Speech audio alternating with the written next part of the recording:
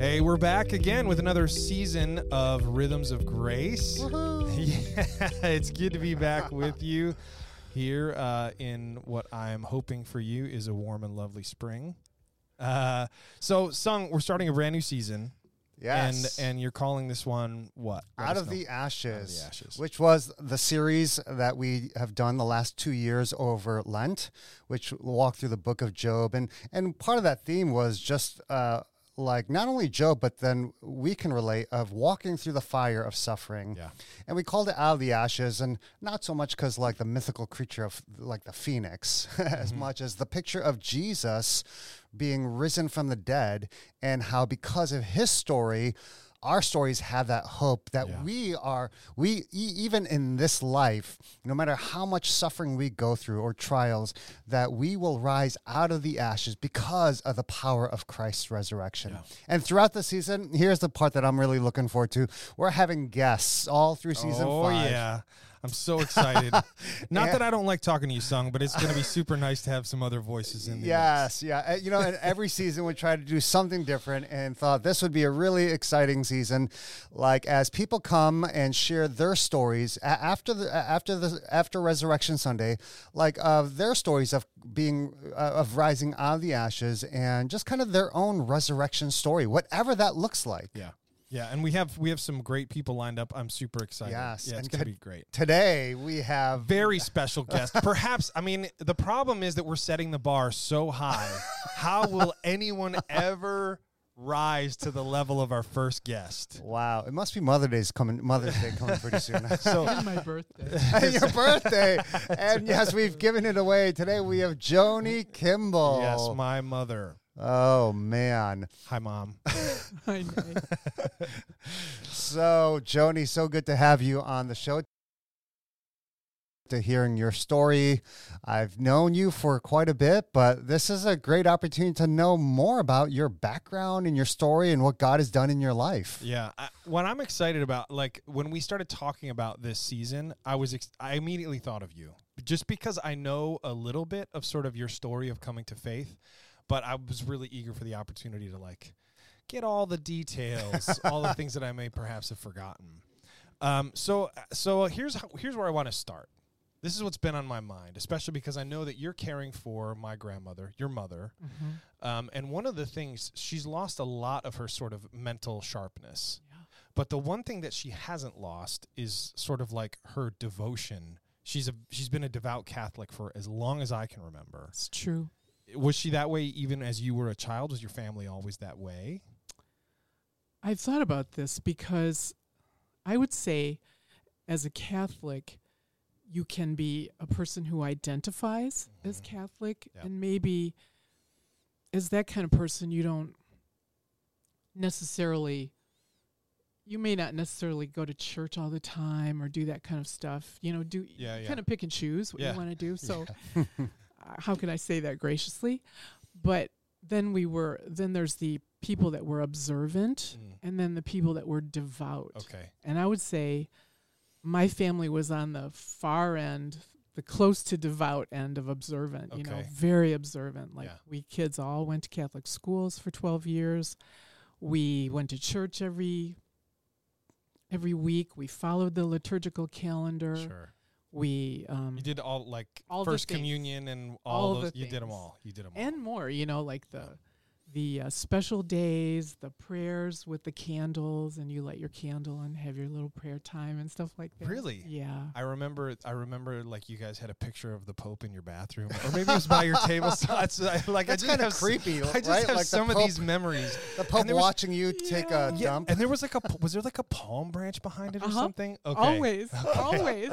I have some like really clear memories of my grandmother's house, and that's one of them. I just hung up a little icon and I thought, where can I get a palm? Oh, really? To put behind it? Yeah. Is that like a thing?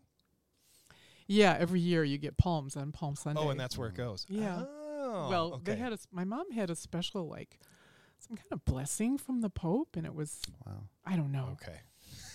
I don't know. Well, so you grew up sort of like almost devout on Yeah. the far end of observant. How much you were telling me a super funny story about John F. Kennedy when he because, and we'll get to that, but my question is, besides sort of like observing all of these things, was faith something that influenced like the decisions you made around how you treated others, or how you fought as a family, or how you related to parents and children? Or was it really sort of strictly in the like church arena? It's kind of in the church arena, Nate, which I've thought about, because I thought that's so strange, you know, that like I didn't really pray about where to go to college or anything like that. Or the thing was, I knew people who were devout, who had their faith that touched their lives in a way that I did not. But it didn't even really occur to me to like, that it was like available, or that you could, pursue it. Yeah. No, like I remember one time we were in church and there was a girl in our parish, and I think she was blind or something, a little bit younger than me. And we all, filed up for communion and stuff. And she came back and they were sitting directly in front of us. And she, you always knelt down to pray after you got communion. And she said out loud, "I love you, God." And I just thought, oh my gosh, she has this kind of relationship with God. Yeah.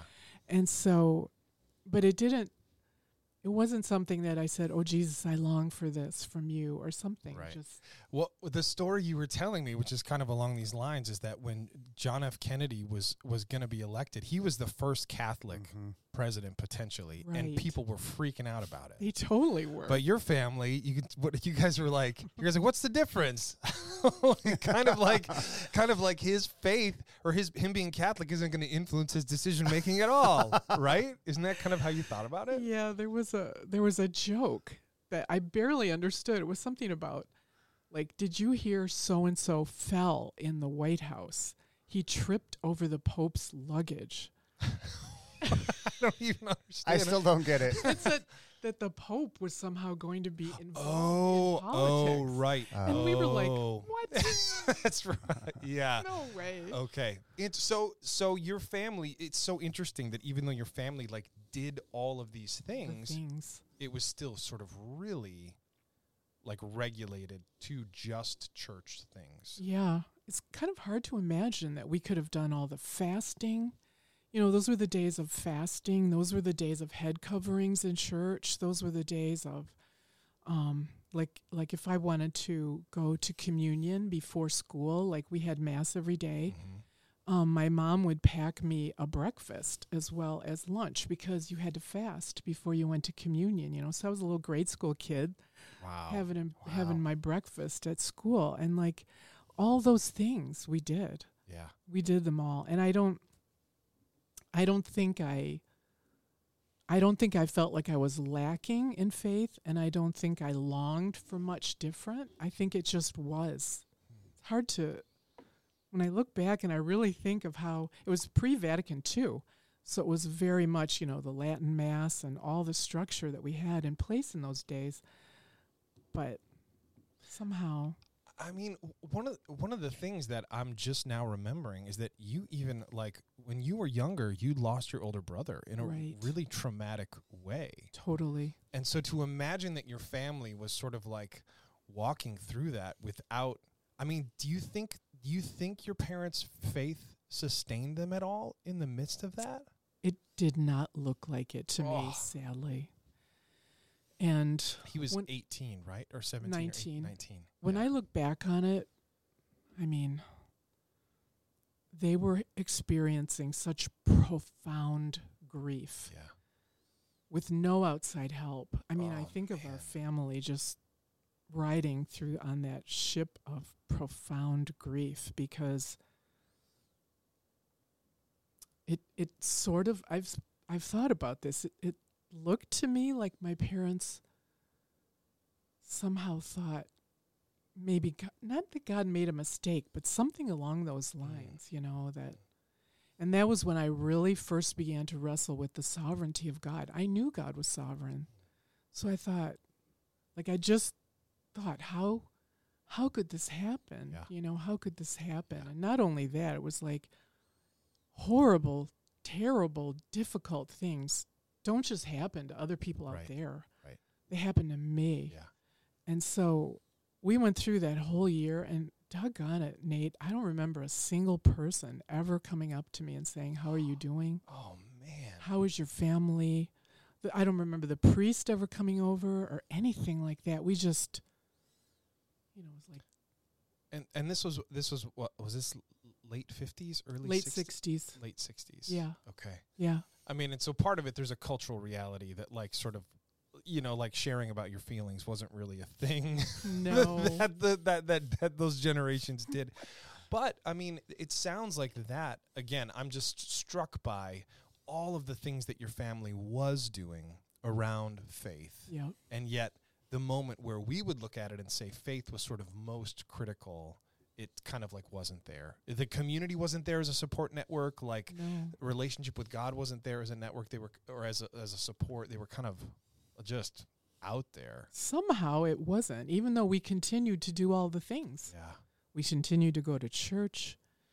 I remember at my brother's funeral, one of the nuns from my high school coming up to me and telling me, you must not cry. Oh my gosh. Wow. She said, you must be strong for your parents. Wow. I know. How old were you?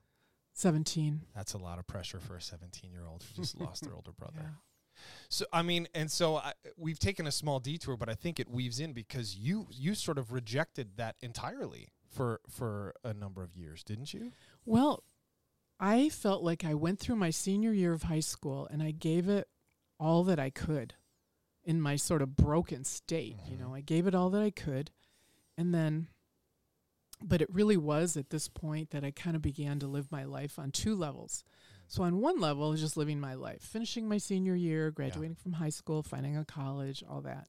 But on this other level, I began like a real concerted search for, okay, if God could allow this, how could he allow it? How does this fit into life as I know it? Things like that. Just the deeper questions of life were this thing that started brewing. And I went off to college thinking, I'll find answers there. Dreaming. Yeah. And again, this was late 60s. So there was a whole cultural revolution going on. Terrible time to try to sort that stuff. Nobody knew anything in the 60s. No. And and seriously, I tried almost everything in those years because like I said, I was on these two levels. The one was just go to school and stuff. And this other level was just like, what's the point here? Yeah. And so it was the genesis of all those things like feminism, environmentalism, like the health food thing. Sure. I mean, civil rights, social justice, all of that sort of. All that stuff was just at its genesis. But unfortunately, at its genesis, it was still the same ageist, sexist, misogynistic stuff that I saw in the culture that they were supposedly leaving. We were supposedly leaving. Oh, man. And so it was like every single thing that I tried, even drugs and stuff. It was like... You didn't do drugs, Mom. I sure did, honey. I'm sorry to tell you. I tried to keep it a secret for most of your life. I'm kind of ashamed of some parts of my past, because... in my searching, I really did try just about everything. But I remember trying like psychedelics or marijuana or something and realizing the next day, well, this is pointless. Wow. I still have to wake up and try to solve this problem in my life, it's still there. And so, so it was just, it was a really difficult time, really difficult. So I felt like it was all this thing that it purported to be like peace and love. It wasn't. It was just dressed up differently, and it was the same old. Oh, man. So, I mean, at this point, it's like you had tried sort of everything that you knew to try. I even tried Catholicism again. Like when I got into college, they had a class, for college students that I attended to try to see if this priest could shed any light on what I was experiencing. But I don't think that I could formulate a question that he could actually answer, So I just went to this class about Catholicism to try to see if I could find any answers there, but I just didn't. Well, I mean, and again, it's interesting, like the way that Catholicism was trying to solve issues was sort of like, you have to do these things. So it's like you go to mass, and it's sort of like you go to this class, like that's gonna, and it was sort of the same, the same solution that wasn't gonna work. Yeah. So you're in this place. What happens in between you being sort of lost and you sort of returning to faith? I don't really know that part of the story very much. Pandora's box. Yeah, Here right. we go. It was kind of stair steps down. You know what I mean? Like, okay, I tried Catholicism first. We had some like flaming hippie roommates. I did, and You and Dad always call where you lived a co-op. Well, that was after we were married. Oh, this you were was when married. we were just in college. There were and we had just got to know each other. We had this group of friends, a lot of hippies. We really identified as hippies, but I've seen the pictures. You were in. Yeah, we were. I would love to see those pictures. To our parents' dismay. I'm sure. Oh my gosh, Bibby used to write Dad these long letters and her script telling him to stay on the straight and narrow. Yeah, because so your family was like devoted Catholic, and Dad's family was like straight line, like German. Why are you growing a beard? Yeah, right. Satan is in the mustache. That beautiful skin, you're covering it up. Yeah. My dad's family was like sort of equally strict in the Protestant, in the Protestant vein. Wow. Okay, so stair steps downward. Sorry. Stair steps downward from one thing to the next because I just began to realize more and more and more that the things that I was looking to for solutions were really not solutions. In other words, the anti-war movement was important, but at the same time, the leaders to the anti-war movement were saying things like, girls say yes to boys who say no. Huh. In other words, like boys who dodge the draft or get out of the draft. Right, are going to get laid. It was horrible. That is like... or one of the leaders of the anti-war movement, now this was early on, before they became a little more enlightened, but one of the early leaders said, the most important position for women in the anti-war movement is prone. Oh my gosh. Can you even? And the other thing was, there was no birth control. Right. There was no abortion.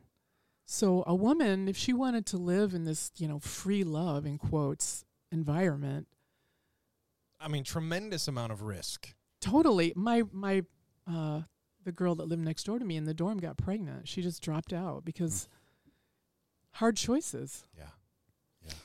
I'm struck by the irony that you mentioned before about the 60s being this movement of quote unquote liberation from the 50s, the restrictive kind of 50s. And while it seems liberation on one level, maybe at a surface behavioral level, it's another layer of imprisonment. Totally. Right. It's like they just shifted sort of the imprisonment to somebody else. It's like they picked where they wanted to be free, right, and someone else still has to pay the price. I mean, the Vietnam War was a terrible mistake. We all know that, and that was an important movement. Mm-hmm. And equal pay for equal work, those were really important issues that just began to surface, and those types of things are important. Environmentalism, that's very important, but at the same time, there were a lot of other things that were really out of place in those days. And the drugs, the drugs were everywhere. They weren't regulated. You took a risk there, too. So, you had to know somebody who knew somebody if you wanted to try this, but you were still risking it. Yeah. So was there a moment where you hit what we'd call rock bottom? Totally. An experience or a moment, and then like the story of the prodigal son, share about the moment where you kind of quote unquote came to your senses. Yeah.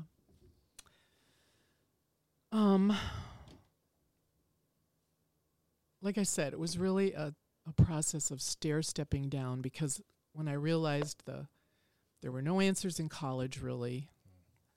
There were really no answers in these movements that were afoot there. I dropped out of school, and like I took a big hippie road trip. I think I've said very little to you about that, but I did that. Is this one of those things you're trying to hide again? Yeah. Was it with the Volkswagen? No, it was a van though, and we went all the way down to Mexico, but it was like, why? To get more drugs down there. You know, really God saved my life down there, because we ran into these American kids down there, and they were like, you guys, we just got mushrooms. You want to go out with us in the desert and trip?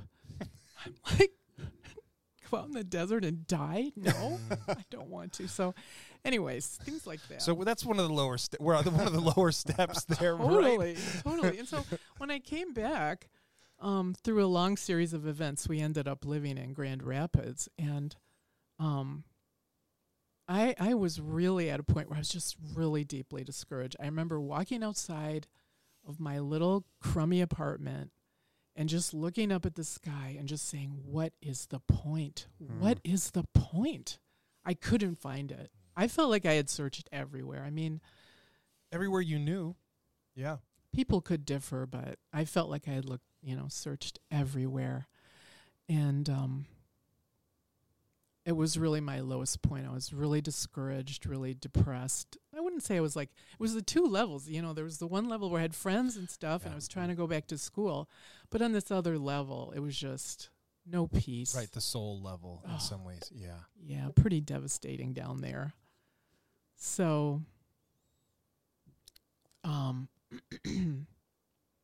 what was a turning point? Yeah, what did you do? Well,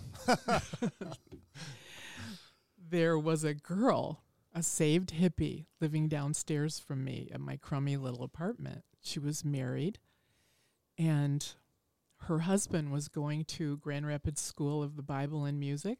Okay. And she saw me, and she reached out to me. And she wasn't like my best friend or anything, but she noticed me, and she kept inviting Tom and I over for dinner. And we knew she was a Christian, Mm-hmm. And finally, I said to Dad, look, we're going to have to go over there for dinner. She's just going to keep asking, so let's go. Let's get it over with, Let's get it over with. Oh, funny. And so so we went over, and her husband was in a class or something, so it was just her there. Her name was Jamie. And she said to us, I know that anybody who comes into my apartment, that God wants me to talk to them about himself. And we were like, here we go, Yeah. But somehow, she fed us a really nice little supper. She had 2 little kids. And somehow in the course of about, I don't know, an hour or 2, she was really able to frame the gospel for me, like that the saving work of Christ on the cross and what it meant to receive that work into my life in a more personal way than I had ever known. That it wasn't just this ceremony thing out there, but it was like something that you actually said yes to on your own. And I really thought about that. And so I asked her, how do you do this? And she said, well, you just read the Bible. And I had never looked at a Bible, in all my years. And she gave me a Bible. And, I started to read it. And I started to read it in Genesis, of course. And then she saw me, a little bit later. She never badgered us or anything. She just was sort of casually interested. And she did tell us her life story. I mean, she was a saved hippie who had been delivered from heroin addiction, like that, So, so she told me to read in the New Testament, and so I started reading. She don't want you to get stuck in Leviticus, right? Or where God. We talked about this in the Old Testament, where God kills all those babies. I don't know. I don't mind the Old Testament, guys. You guys that have grown up as Christians, I've always envied you. But anyhow, I didn't. I grew up in a Christian home. Yeah. So you're reading the New Testament now. I was, and I was really thinking, and I've thought about this so many times in later years, that you know how when you go to pick in a garden and you have like a tomato and it's just like you touch it and it falls right off. That's where I was at. And so I was reading, surprisingly, the book of Hebrews. It just answered all my questions, you know. Really? Wow. One by one by one by one. Like, was it the whole idea of Christ is greater than all these things? Or what was it about that? We can come to the throne of grace, you know, and find mercy. Wow. And you know, help in our time of need and things like that. And it answered some of my questions that I had then, I no longer have, about the Catholic Church. I can't remember what is in there about that. But somehow everything just clicked. And so all by myself in my crummy little apartment, you know, I just asked Jesus to come into my life. And I am not even kidding you. I felt like my life just, I know I've said this to you before, but I just felt like my life just went from this. Just like a total flip. Like a flip. Flipped completely over. I felt like 1,000-ton weight was lifted off my soul. Wow. It was the most remarkable thing that's ever happened to me in my entire life. Wow. It's like a Damascus Road experience in your crummy little apartment. My crummy little apartment, all by myself. Yeah. Wow. And I was so happy. I was so happy. You know, I knew that was what I had been looking for my entire life. And it just changed everything for me in a moment. Wow. Isn't that wild? That is wild. Yeah. It is wild. I was so happy. Just so grateful to God. And, you know, I didn't know about Christianity. I didn't know anything about it. And I know I've told you this before, but I remember this girl, Jamie, she said to me, you know, Joni, you want to think about going to church? And I was like, church? There's probably other Christians there. How great. Like you didn't even, again, this is so amazing to me, the way that God met you in sort of such a deeply personal way, because in so much of your story is saying like there's these two levels, and on a personal level, like it was never modeled for you that a relationship with God could impact your personal decisions. Right. You know, it was never modeled for you that all of these things that the Catholic Church was doing were meant to sort of move your soul in a direction. Yeah. And so it's just amazing that that's where God spoke to you, like one-on-one, like no hype, no sort of drama, just literally a soul change, which is where you there wasn't anything. Man, totally. And some things happened right around that time, like this girl and her husband broke up. And it didn't even affect my faith at all. I didn't think, well, that was fake. Nothing. It was just like, Jesus was there. He had saved me. I once was so lost. And I'm found now, you know. It didn't affect that aspect of my life at all. So did you end up going to church then? I did. I went to this I think you know this. I went to this super conservative church in Grand Rapids. Not a single solitary soul ever said anything to me. I looked like a flaming hippie. You know, I still had all the hippie garb. I didn't really have anything else to wear. Right, what else were you going to wear, right? And I was so grateful to God. I would just weep at every single service. So probably to other people around, they looked like this mentally disturbed. Oh, you just showed up and just cried for the whole time. I did. Oh, man. I did. I was so grateful.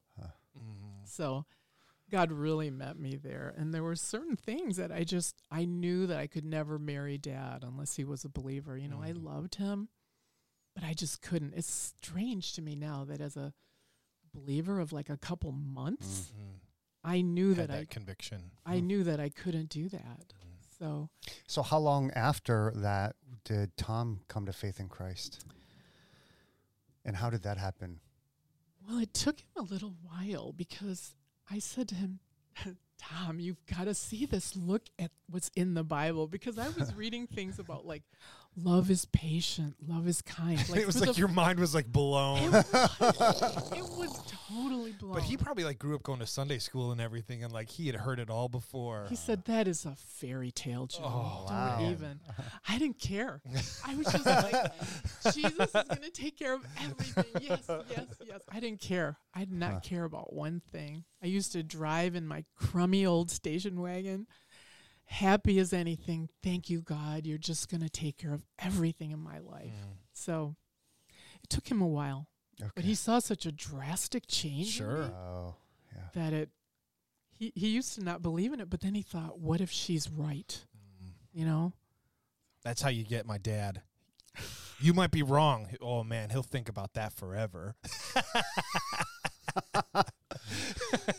You know, a few things that stick out about your story, Joni, is one, just that the power of just a personal relationship and a connection as a believer to somebody that on the outside might seem like they're perfectly fine with their life.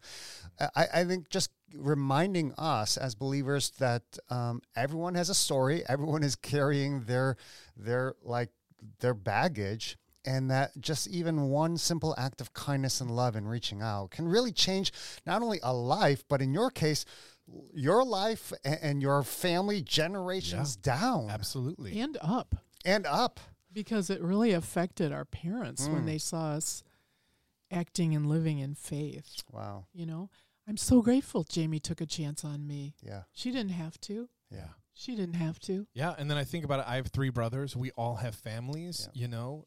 All of us have been, if not on staff at churches, like highly involved in ministry, and we're raising our children in faith. So you see sort of like this, from your sort of like lowest point, sort of like the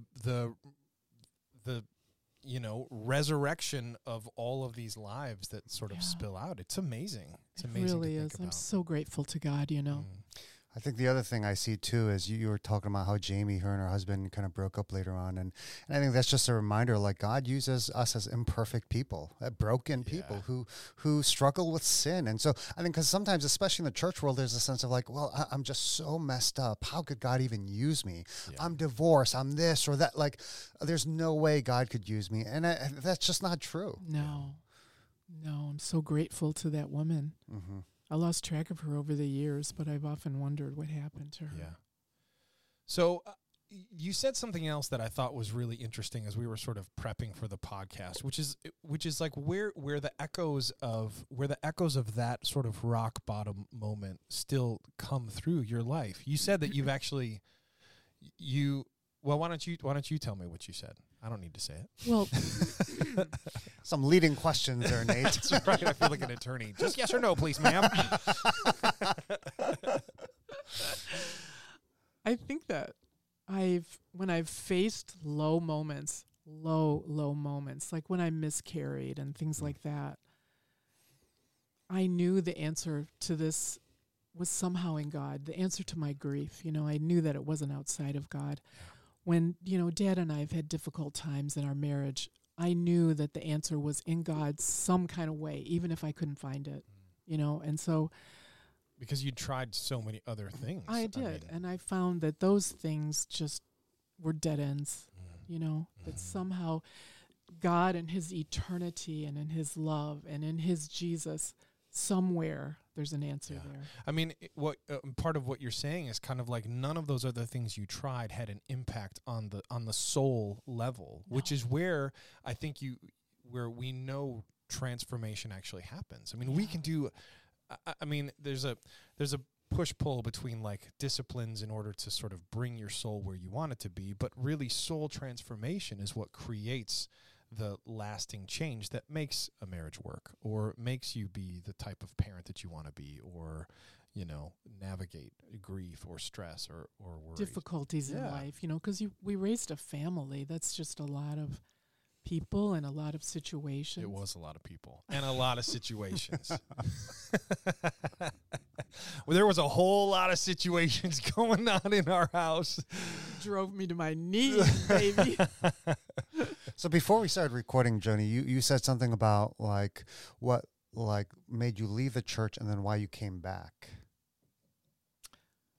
I think it was like it's been like a pendulum swing. So when I first came to Christ, I thought, well, Catholicism is over here and Protestantism, I don't know if you guys even call it that, but that's what we did as Catholics. Like Protestantism is over here. But I think that as I've gone along in life, there's a lot of wonderful things about the Catholic Church that I now see. And like you said, Nate, like my mom is still very deeply observant of her faith. You know, she loves to pray. She likes to go to communion. She's very devout in her way. And I mean, this is not meant to be disrespectful at all, but there's not a lot else going on upstairs with your mom right now, honestly. I mean, she's a sweet woman, but you've told me that like her short-term memory is essentially non-existent at this point. And yet there are sort of like these disciplines that God is now using in her life to sort of carry her. Yeah. They carry her at this point. Yeah. So interesting, isn't it? Yeah, it is. It really is. Well, that is as good of a story as I hoped it was going to be. Was it? Yeah, it really was. I know it was for me. Because I was at a pretty low point. Yeah. You know. So, yeah. I'm grateful she took a chance on me. Yeah.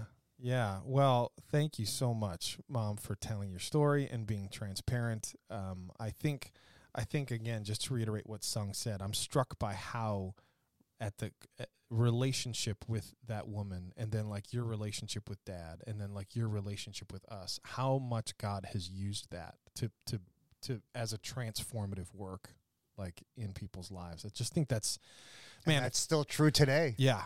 Yeah. That's how God works. Yep. Yep. It's not through a lecture or sermon, but it's through people and relationships. Yeah. People are watching. I always say this to my young friends. Yeah. People are watching. They're watching how you live. Yep. They're watching, like especially parents, I think. So some of the best advice that we ever got was from some good friends of ours, Jack and Cindy Ballin. We were just asking them because they raised their children in faith. And when I was first having kids, we just sat down with them and asked them and they said, if you can genuinely love one another as a family, that is more of a testimony to who God is than anything else you could say or do. And we were like, we took that seriously. And then several years later, we heard from someone. She was like, I was talking to my neighbor, and she said that whenever you guys come over to my house, she will sit at her window and watch you guys like in the backyard with us because she's never seen people that love their kids like so genuinely. So again, there's this whole thing where like the transformative work of God like flows outward. And I know like we don't want to make this, out of the ashes. It's not just like it goes back to what it was. Like transformation flows outward. And it's just amazing to see that continues to be true. Joni, thanks for sharing your story and being our guest here today. It was so good to have you. And please bring pictures of your hippie days. Yeah, we're going to have to find We didn't have Sunday. Digital cameras back then, so, very few. Very few. Bring a printout, and I'd love to see that. Yeah. So thank you again, everyone, for being with us for this episode of Rhythms of Grace. We hope you join us again. We're going to have guests for this entire season. More stories of transformation next week. Thanks again.